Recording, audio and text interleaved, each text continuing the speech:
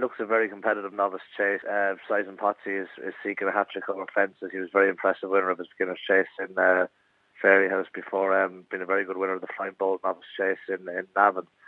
Meets a couple of the rivals again. Cut the Mustard, who was second to him on that occasion, reopposes on £3 better terms. She gets £10 off, and this time, the last time, she got 7.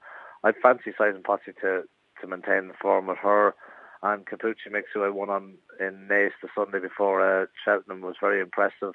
But this is a step up in class. He'll need to improve. But in receipt of £6 from Pottsie, he'd have to have a decent chance. Said Emily Moon as well, who won a beginner's chase in Thurles as well over the course of this.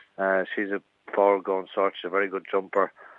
She'd have to have an each-way chance, but would need to improve on what she's done so far over both hurdles and fences to get involved. It looks very competitive. I think Pottsie hopefully can get his hat-trick up at the expense of Pottsie Mix.